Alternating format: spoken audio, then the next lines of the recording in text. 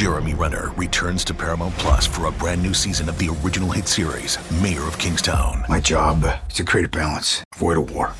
From executive producer Taylor Sheridan, co-creator of Yellowstone. There's some new players in town, and they brought the plague. And Antoine Fuqua, director of Training Day. I know it's always been a war zone, Mike, but this is next level. The Mayor is back in business. Are you warning me? You don't want to find out. Mayor of Kingstown. New season streaming June 2nd, exclusively on Paramount Plus. From the world of Sonic the Hedgehog, a new hero arrives. I am ready. Is there anyone stronger? No. Tougher? No. Funnier? I do not make jokes. I make warriors. Knuckles, now streaming only on Paramount Plus. Yes! 1, 2, 3, 4. Hello and welcome into the 24/7 Sports Football Recruiting Podcast. I'm National Recruiting Analyst Cooper Patagna alongside 24/7 Sports Director of Scouting Andrew Ivins. We hope you had a wonderful Labor Day weekend. Drew, I mean, where do you even start? You got Colorado, TCU, the arrival of primetime in college football. You got LSU getting throttled by Florida State in the second half, 31-7. We're going to talk a little bit about that one.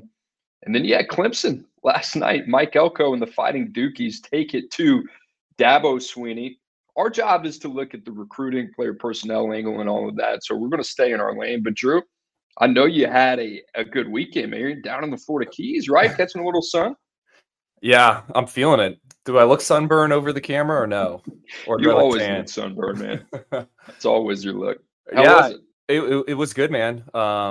Just to pop down to the Keys with the rest of the state of Florida. I mean, traffic terrible, getting down, getting back, but it was fun. What about you? I saw you were in the studio on Saturday. And Coop, you mentioned all these college games. Like there was high school games as well. I was watching Miami Central Bishop Gorman on Friday night, I think until 3 a.m. And that's when the Jimmy Buffett news broke. And I saw it on my timeline and I'm like, is this real? Because when you went to Google it, there wasn't even a story yet. You and I haven't even talked about this yet, but you're a big Jimmy Buffett guy. Your family is, right? I am, man. I went to his last concert with his full band. We went back in February. Tell you what, I mean, he is, I was thinking about it. I got a little emotional when he passed. Not like I was this huge Jimmy Buffett guy, but my parents were. You know, it's like such a generational thing. You grow up going to the beach and I don't know, a lot of memories around it. His music is timeless. Like he's not going anywhere. He's going to live on forever.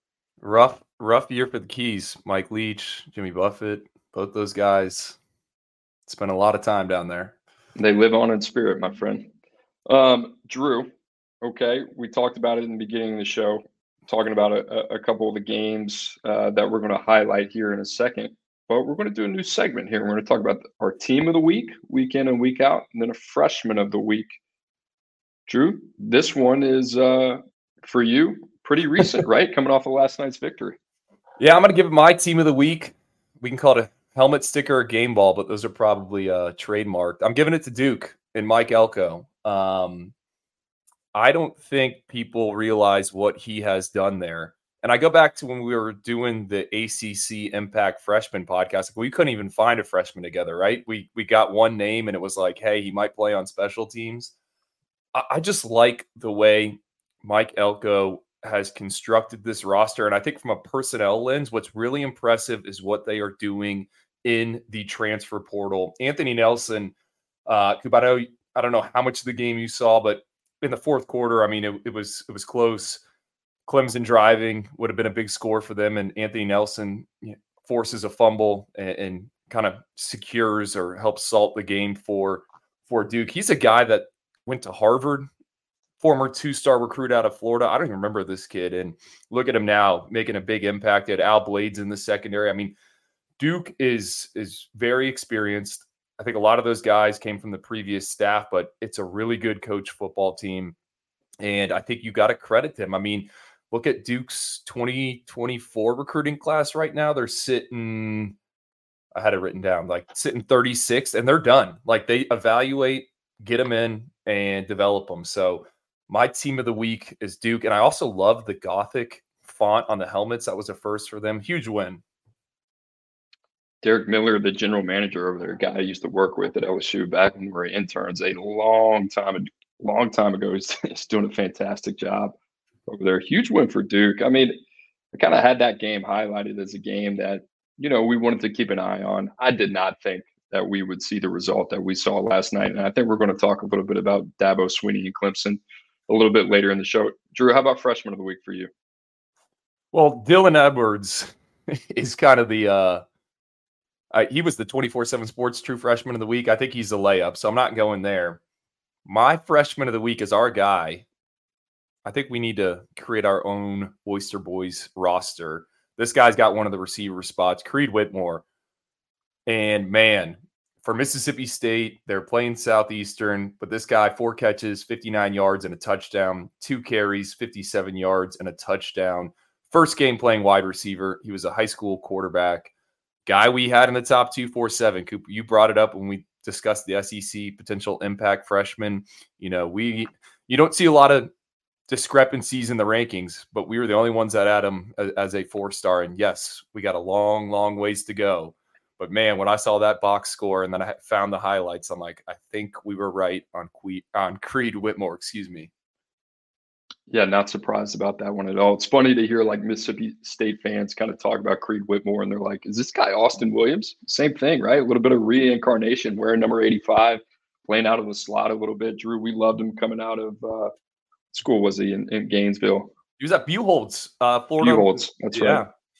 And go ahead. Can I just I think a lot of people wonder about our rankings process and, you guys are evaluating in shirts and shorts. Well, it's like, man, we were out on the road and we saw Creed Whitmore play wide receiver at a camp. And I think that really helped us with the evaluation in terms of all right, we think he can make this transition. So just kind of cool to see that full scope that we thought he could do it. And again, he's playing an FCS opponent, but he's starting. And I think Will Rogers, I read one of the stories, said Creed Whitmore is way further along than he was when he first played. So just kind of cool to see.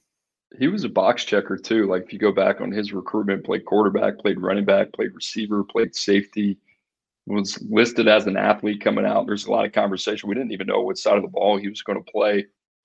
And a guy that he was going to be really hard to keep off the field, whether it was that prior commit at Florida or whether it's now Mississippi State. You saw that in his first game, 4 receptions, 59 yards, 2 tuds. Drew, team of the week, I went back and forth. I'm going to name 2, okay? I'm going to go with Colorado. I'm going to go with Florida State. And Colorado, I can't say enough about the job Deion Sanders has done. I was all in on that hire. I went back, and it was funny because when he had his post-game press conference, he started calling out reporters, and I kind of went back and did an internal audit of everything I've said about Deion Sanders. And I went back and, I was a huge fan of the hire because really from a recruiting standpoint, you've hit rock bottom, right? You bottomed out. And for Colorado, the only way forward was up. And I thought Deion Sanders, as much as an unknown as he was with a small sample size from a HBCU, his upside in terms of a head coach was through the roof in terms of the recruiting prowess he could bring that place. And I think we've seen that in a short amount of time. That being said, Andrew, I did not expect this in terms of the on-field result in week 1. I don't think people really understand how crazy this is. To flip an entire roster, 87 players, and go beat a team. I don't care what their roster looks like now. Go beat a team that was in the national championship last year at their place. Shedeur Sanders, to me, Andrew, is legit. He is legit. I mean, you talk about a guy that knows how to play the game and play within himself. I mean, what a gamer that guy is. Dylan Edwards doing his thing. They had 4 players with over 100 yards receiving. And to me, Drew, this week with Florida State, LSU, I'm going to get to them in a second.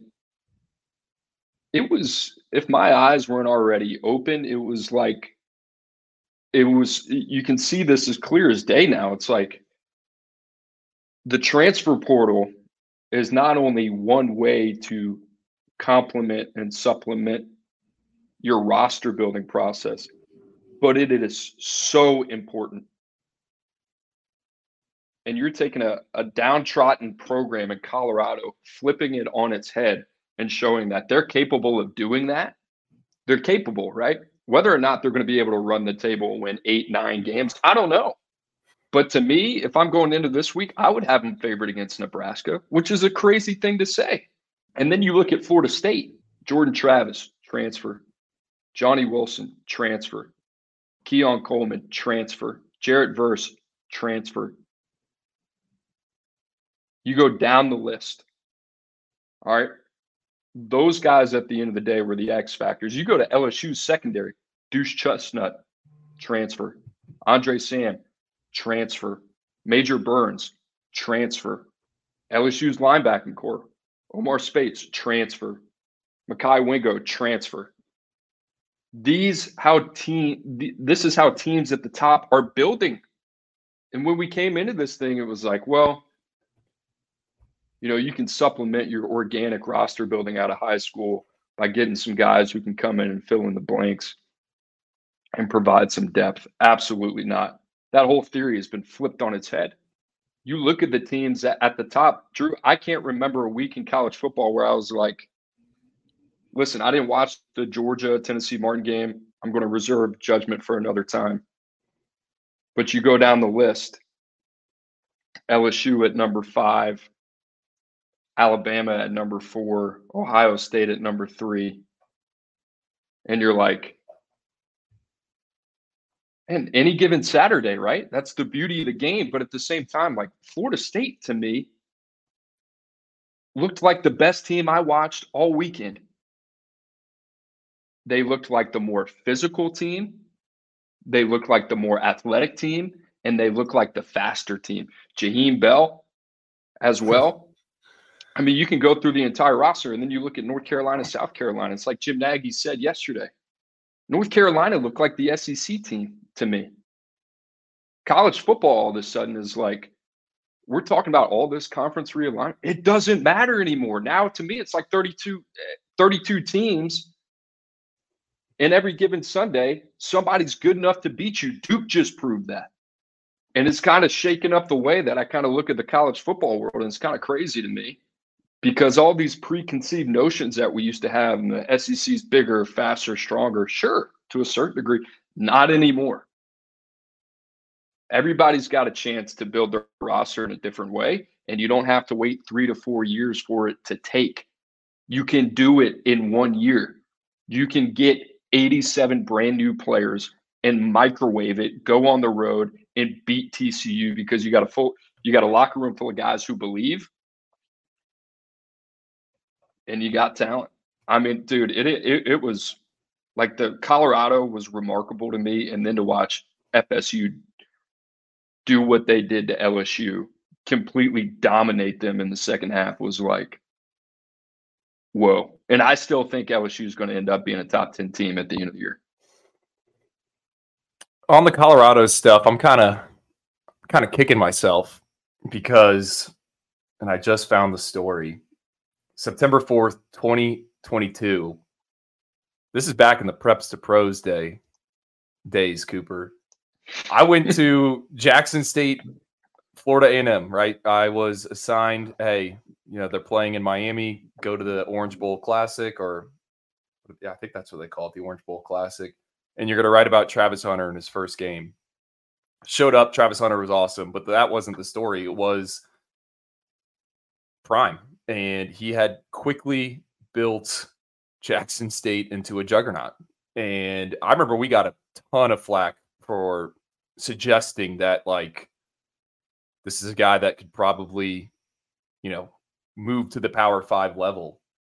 So when you think about all that and my time being around that program that one day, I was like, man, this thing is built the right way as a winner. And it was a ton of guys from the transfer portal. And Shedeur Sanders, I mean, tons of critics out there. Hey, he's not playing the best competition at that level. I mean, I think that game he was 29 of 33 for 323 and 5 touchdown passes. So it's like, I've seen this before, just not at this level. Colorado's fun. And, we have been questioning what they're doing on the recruiting trail. Like, how can they not go and flip whoever they want now. I mean, everyone's going to want to visit Colorado. I mean, the star power on that offense, Travis Hunter, Dylan Edwards, Jimmy Horn, Xavier Weaver. I mean, I tweeted it like NCAA 24, the video game. How is Colorado not one of the most picked teams? Like, that is an offense that looks fun. I mentioned this on Saturday when we were on the show at CBS HQ, but it was a beautiful move by Deion Sanders at halftime to talk about Travis Hunter and the Heisman. Because think about it. Now we're talking about it. He made that very, very easy for everybody to say, well, is he in the discussion? And I'm sitting there, I'm thinking to myself, when's the last time in my lifetime I've ever seen anybody do what Travis Hunter did against TCU? And I'm thinking to myself, like, and I'm sitting right next to Carl Reed, and he's like, well, the guys I can think of are like Chris Gamble from Ohio State and Charles Woodson back in the day, which I was 7 years old. And, you know, I had somebody text me and said, hey, the Travis Hunter Heisman stuff, I don't get it. I said, what don't you get? Did you watch the game? If this was somebody at USC, at one of these brand programs, would we be saying that? Same with Shedeur Sanders. I mean, these guys won one game last year. This guy comes out there, throws for 500 yards. What is he, like 39 for 47? Dude, I mean, I had to pick my jaw up off the ground. And I'm not saying TCU's like this formidable force. I don't think people understand the magnitude of this roster turnover, and then to implement a culture. Andrew, they were the better coach team. They were the more efficient team. They were the less penalized team. I don't think this is a fluke. And guess what? They are confident as hell, and they embody their head coach. That's what you want. How much exposure did you have to Travis Hunter when he? Not a ton. I came in. He was kind of like all I remember saying this weekend when we were talking about it. He was kind of, I don't want to say an outlier, but he was intriguing in the fact that I don't think we had any verified information on him. But I remember every time I would talk to one of you guys, like, no, it's not even really a conversation. Every time we have seen him, he has taken this decision out of our hands and made it himself.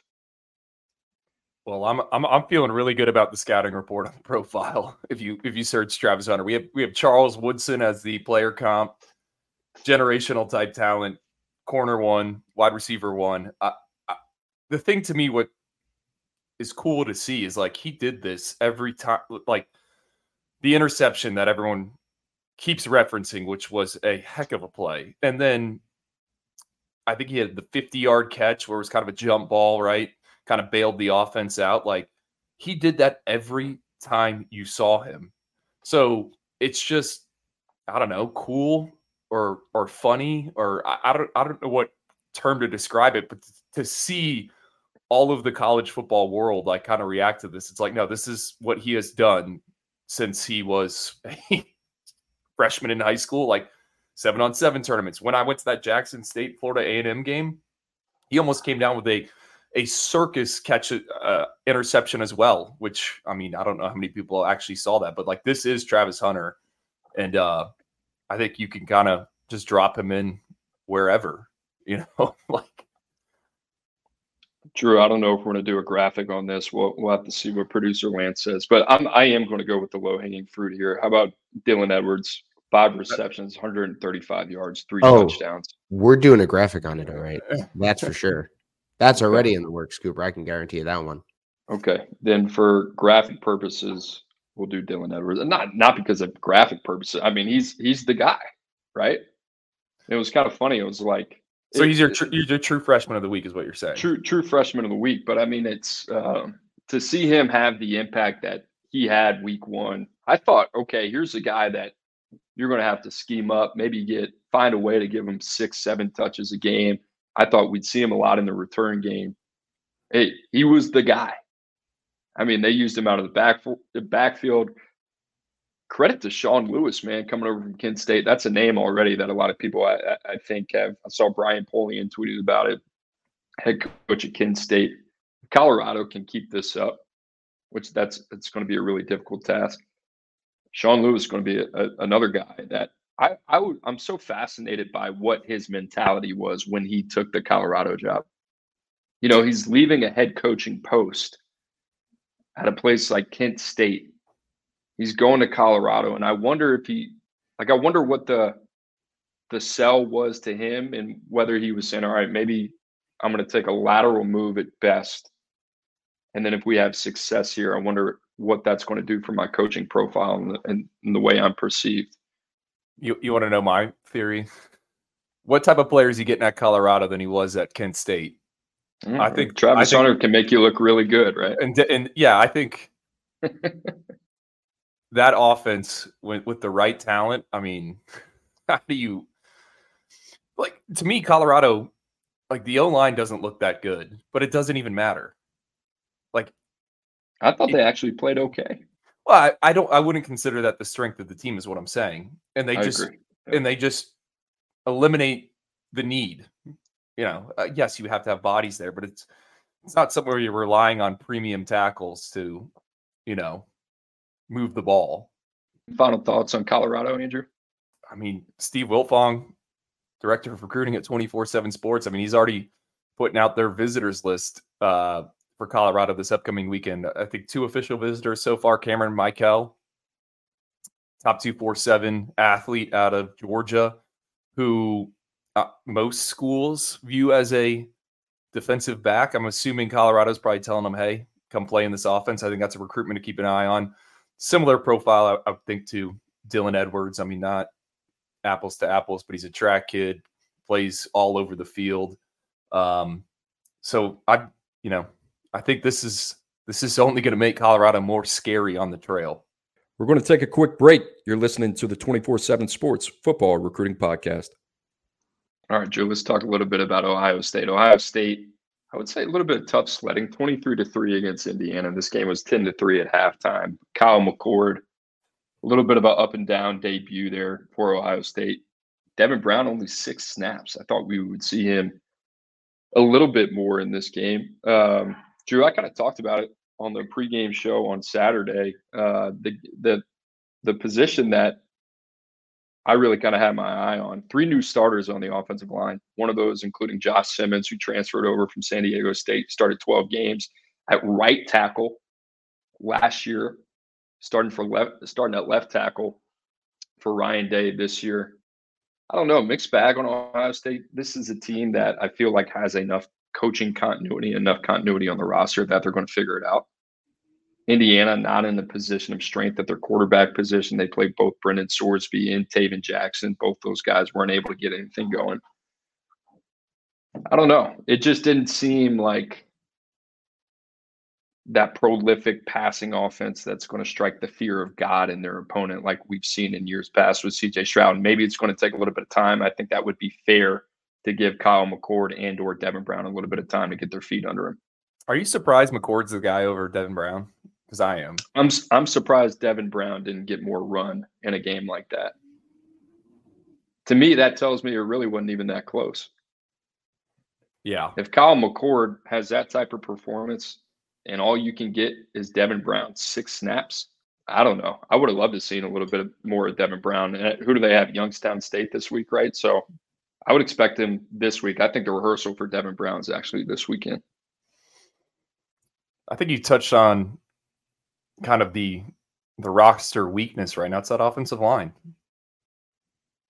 Kind of look to see what they signed last cycle, what they got committed this cycle. I think they're going to need more transfer help up front. Portal game, man. Marvin Harrison, what do you have? 2 receptions for 18 yards? Had a touchdown pulled, taken back as well on a illegal touching. It was funny. I went and watched the spring game on Kyle McCord before that game, and I was just kind of like, ooh. Not CJ Stroud, nothing against him. I mean, we're talking about the number 2 pick in the draft, right? It's just, I don't know. Yeah. I don't know. All right, where are we going from here? I want to get your thoughts on Florida State LSU because this game, we all know I'm an LSU boy. I'm a Louisiana boy, and I like to stay objective on this as possible. I want to get your thoughts, and then I'm going to give some thoughts on Florida State and LSU. and I kind of touched on it a little bit earlier, but just overall, how you came away from this game. I think Florida State's legit. I thought so. When you real quick, Andrew, I know this is not our lane, but quick question for you: after this week, where would you have them ranked? Top 5. Specifically, though, I'd have them at number 2. Like I said, I thought they were the best team I watched this weekend, and I'm not going to overreact. Georgia gets the benefit of the doubt, but I didn't see any of Georgia or Alabama, so 3, 2, 3, 4. Okay. I just when you look at, all right, my 2 takeaways. This is my instant reaction. I was watching it at Hog Heaven down there in Almirada. LSU's secondary, used to be DBU. I thought that group had no answers for Keon Coleman, Johnny Wilson. With that being said, I do think LSU here in the 24 cycle has one of the top DB hauls, but how long could they? You can't plug those guys in now. I do think there's going to be some difference makers coming down the pipeline, but I think that was a glaring issue. And then when you look at Florida State, man, like the guy right away that jumped out to me is Patrick Payton, who was the ACC Rookie of the Year last year. I mean, he is exactly what we talk about when it's all right. He's got the frame, can he add the weight? Because he was 195 pounds in high school. And then when he made his first stop there in the first quarter, I was like, oh my gosh, like this is exactly what I thought he could be in terms of, I don't even know what he's listed at now. I just, so much will be said about the transfer portal and what Mike Norvell is doing, but I do think they are developing some guys that maybe aren't, 1, 2, 3, or 5 in your recruiting class. And I think that's the back end is where Florida State has really improved in terms of, and you look at the secondary, Renardo Green, Kevin Knowles. I mean, those weren't blue chip guys, but they've developed them and now they're making an impact in the 2 deep. So that's what my 2 immediate takeaways were, just LSU secondary. And then I think Florida State, their high school recruiting with what they've done with some of these guys isn't being talked about enough. Easy to point to Keon Coleman. I agree. What has typically been a strength for LSU in years past in different eras, whether it was Orgeron or whether it was Les Miles, all the way back to Nick Saban, was their defensive back room. I mean, they have a very legitimate argument as DBU. You cannot say that right now. They have dipped. And I talked about the transfers that they added there. Since Corey Raymond has left, and you can say whatever you want about Corey Raymond and the on-field performance and all that type of stuff, they don't have the same caliber of talent in that room. They're not as deep. He brought over Denver Harris from the transfer portal. He has not been able to get right off the field. That's hurt them. They don't look like the same defense because of what they lack on the back end. I liked what I saw from their defensive line. I thought they played well. I thought they were nasty. You saw a lot of interior push from Mekhi Wingo. I like the Jefferson kid from West Virginia. Their inability to run the ball was surprising. I thought Florida State owned them at the line of scrimmage. And you have Emory Jones on the right side, Will Campbell on the left. They kind of mixed some things around. They got Dellinger on the left side, Frazier on the right side, and then Charles Turner in the middle. I thought this was going to be one of the best units in the country. And then you look at their running back room, and it's by committee. John Emery hasn't been able to stay on the field. Josh Williams, Trey Bradford did some nice things. But similar to their secondary, running back was always a position where you had the guy. They don't have that guy. And then the Harold Perkins, I went back and I was looking at Jordan Travis, some of the Pro Football Focus grades this morning. I'm going to have to pull that up to talk a little bit about it more specifically, but 81% from the pocket when not pressured. I think he had 3 touchdowns, 60%. That dropped by 21 percentage points. Harold Perkins, 15 snaps off the edge. I don't get it. I'm not a coach. I'm not going to pretend to be, but this is something that everybody can see. I saw this 6 days ago, 6 days before the LSU Florida State game. A tweet came out of Brian Kelly's press conference. And I'm going to paraphrase here, but he was talking about how you're going to see a more complete linebacker in Harold Perkins, not a pass rush specialist. Why? Why? That guy won the Arkansas game by himself. He didn't know what the hell he was doing.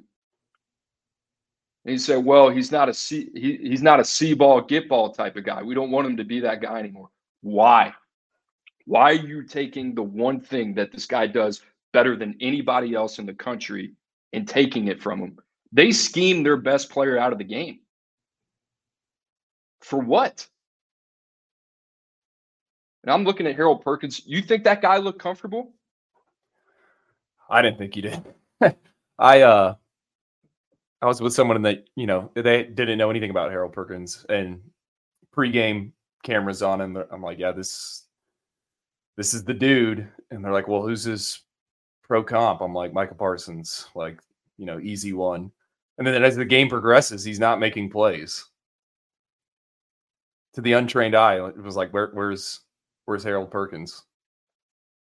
So let me say this. I understand why LSU is doing what they're doing, because when Harold Perkins came out of high school, I thought where LSU's playing him right now would be his natural position. I thought, all right, this guy's going to be an off-ball backer. He's going to play in the box. You can split him out in the slot, and then you can use him situationally off the edge. He proved that last year that's not him. He showed what he was last year. And now you're trying to fit him somewhere where I don't think he is an ideal fit. And we're going to talk about, growing pains. Now LSU's got a decision to make. Are they going to stick with it and play him off ball? And it's like Jordan Travis. I don't know about you, Andrew. I saw a different guy when he was pressured versus when he wasn't. And Jordan Travis is a hell of a player. But any quarterback, once you start to feel the pressure a little bit, you're going to find out kind of what they're made of. And I'm not saying LSU's got to live or die by that, but it's like, would you rather have Harold Perkins coming off the edge, or you got to find a way to get Greg Brooks to the quarterback at second level pressures?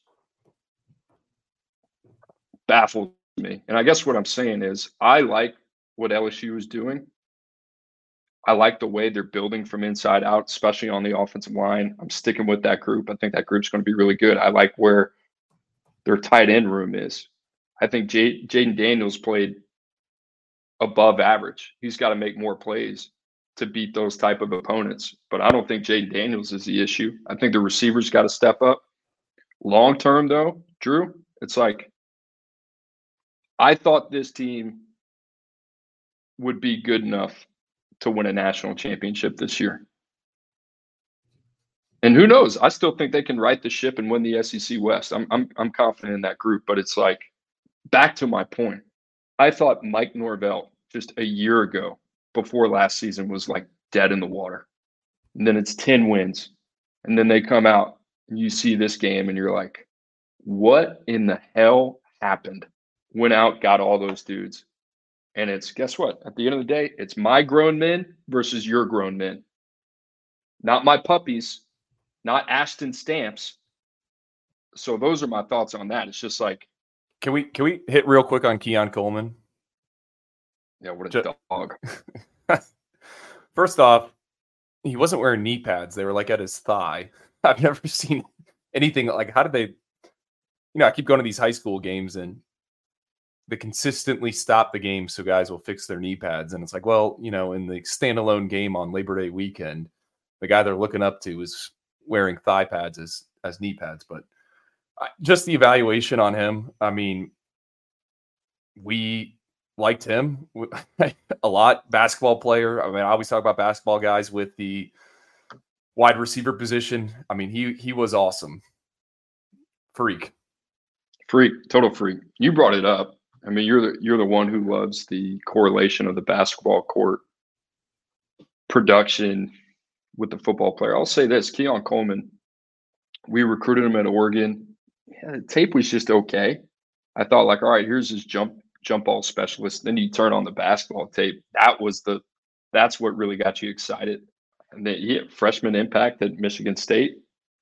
I think they mentioned on the broadcast that Florida State was actually where he wanted to go, but he just didn't feel like the program was in the right spot at the time. Then he came out and he talked about, hey, he never really wanted to play in Louisiana, but that guy was the difference. Like I mean, they had the matchups. The day before the signing day, there was a bunch of crystal balls for him to Tulane. Former Kansas commit at one time too. All right, let's highlight one more game here. Florida, Utah. This game was on Thursday night. Utah playing with their backup quarterback, Cameron Rising, out. They win 24-11. Drew, I mean, you're down there. Yeah, I mean, your takeaway on Florida. The O-line's bad. And I don't know when the immediate help's coming. I think that is a huge issue. And if you want the local pulse of the situation, I mean, everyone's pointing to you have 2 offensive line coaches. That's supposed to be a strength.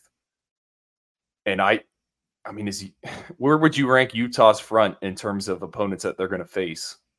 Like, how are they going to block Georgia?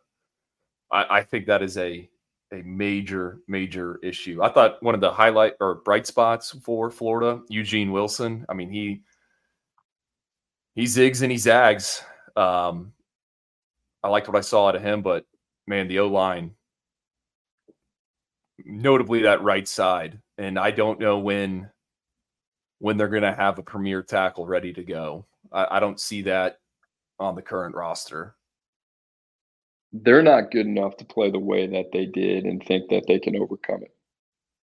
That was the other thing about Florida State. Florida State had double-digit penalties.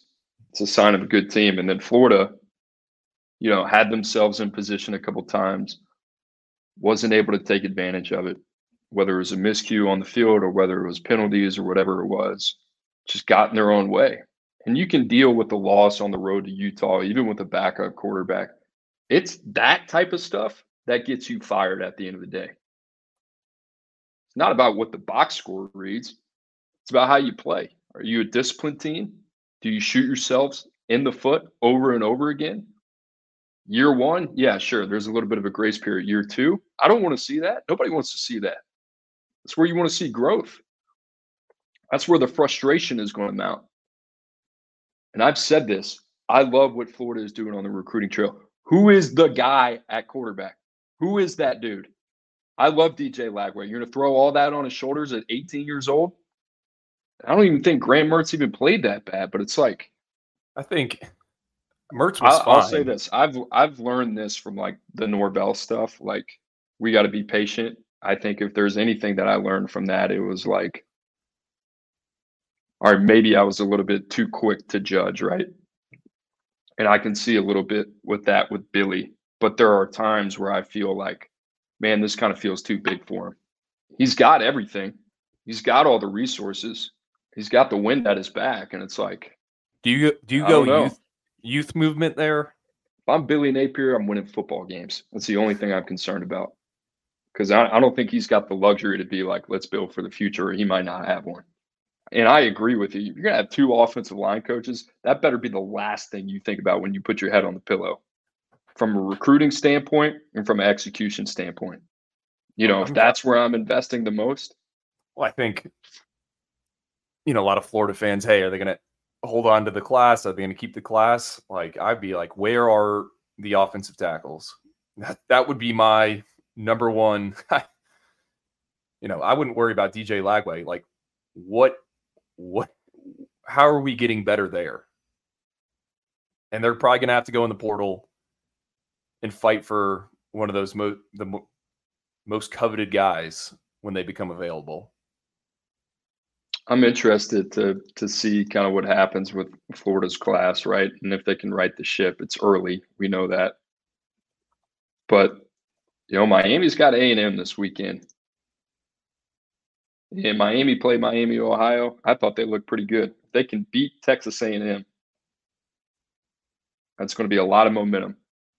And if you're Florida State, you got a lot of momentum right now.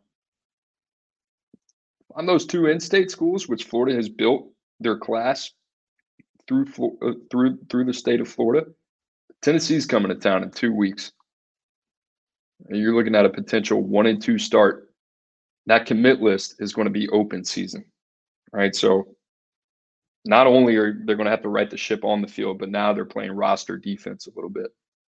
Fascinating times down there in Gainesville for sure. Drew, any other takeaways before we get out of here from, I guess, week one? Anything you saw? Any freshman standouts? Dude, I didn't even know TJ Finley was at Texas State. How about that? Eat him up. Big win. Now you got Blake Shapen out for what, 2 to 3 weeks at Baylor? Yeah, that'll be one to follow. There's a lot of transfer quarterbacks that had, or quote unquote bad transfer quarterbacks that, surfaced somewhere else and had big games. Casey Thompson at FAU, he was like 20 of 25, 5 touchdowns. DJU out at Oregon State. Thought that was kind of a. Oh, I know what I wanted to bring up. South Carolina. We love some Shane Beamer, but just like with Florida, I mean, that offensive line is bad. 9 sacks. And that's the other thing, like South Carolina is like my little darling. I always love talking about South Carolina and the up arrow, and some of these guys got to mature and develop. I get it. You want to be seen at that table with Georgia, Tennessee, and the SEC East. You have to beat North Carolina. These are games you have to win. And like I said earlier, North Carolina is a team that looked more physical. They own the line of scrimmage. And we're talking about a defense that was dead last in all major categories last year in the ACC in North Carolina. Well, that was kind of my thought. Like, is North Carolina's front better, or is South Carolina's O-line that bad? Could be a combination of the both. I expected South Carolina to win that game. I don't even think Spencer Rattler played that bad. What was he, 30 or 39? Doing that with all the pressure in his face? Constantly running for his life. I mean, I like the O-line class South Carolina signed last cycle, but developmental guys. Our guy Tree, I read he was on the travel roster. Trovon Baugh, Marquis Anderson, Jatavius Shivers. I mean, he was a roster stash. Like, those guys all need to hit quickly. Well, it just goes to show, Drew, like Florida, South Carolina, who else did we talk about? Yeah, we like that roster outlook 2 years from now, but that's not today. I don't know. We didn't even talk about Clemson. All right, well, give me your rapid reaction on that. I've been saying it for a while, but it would drive me crazy if I was a personnel guy working in that building, seeing what we're up against in the ACC, seeing what Florida State has done in such a short amount of time and saying, okay, we don't have access to use the transfer portal. And I understand where Dabo Swinney is coming from. I just think the payoff's a lot more than the risk. And then the other thing about this is you have a one-of-one culture that people want to be a part of. And I understand why he's worked so hard to protect it. But think about if you were to open your arms to the outside world on that, how big of an attraction you would be. And sure, are you going to miss on some guys? Yes, but that's part of the game. You have to be willing to make some mistakes there. I just think there's more benefit to it. And we're talking about it. It's like, yeah, Peter Wood's going to have to play. TJ Parker's going to have to play. Well, now these other teams are gaining the advantage because they got guys with 2-3 years experience. And sure, these young guys are talented, but they don't have the experience. 2 more guys I want to bring up. Dante Moore, Jackson Arnold. We said that they were the 2 most day one ready quarterbacks in the class. I think they just, Jackson Arnold, I get it, garbage time against Arkansas State. It was so bad. I think we saw from those guys exactly what we would expect. Both of them will be the starters by October. Yeah, I think Dante Moore is going to be the starter by next week. Yeah, right? Yeah. Yeah. And then, Jackson Arnold, Dylan Gabriel obviously played very well on Saturday, but, Jackson Arnold's right there, extremely capable. I don't think he threw an incomplete pass, did he? I think you are correct on that. Was there any Any other quarterbacks that got in? I know Nico got in. Nico got a little run. I got to go back and watch that. Malik Murphy got some run. Didn't get to see Arch. I'm trying to think what else. DJU, though, I mean. Jaden Rashada. That's right, Jaden Rashada. Jaden Rashada just letting it rip. I didn't investigate this one. What did Iowa State do? Did JJ Cole play? That wasn't on my radar. Might be a producer Lance question. I mean, Drew Aller looked good. That game was a little bit tighter than I thought it would be. West Virginia looked improved. It did. Yeah, we'll see what happens here. Drew, the runner-up from our freshman of the week, Mark Fletcher. I thought he looked good, man. JJ Cole, 4 for 5 for 3 yards. I'm not sure how that happens, but 4 for 5 for 3 yards. 3 carries, 22 yards. That's where it's at. My guess is it was in garbage time. Although I don't know who Iowa State played, but my guess is it was in garbage time. They played Northern Iowa, so yeah, probably in garbage time. The only other freshman quarterback I know that got in was my guy Keon Lights Out Jennings at FIU.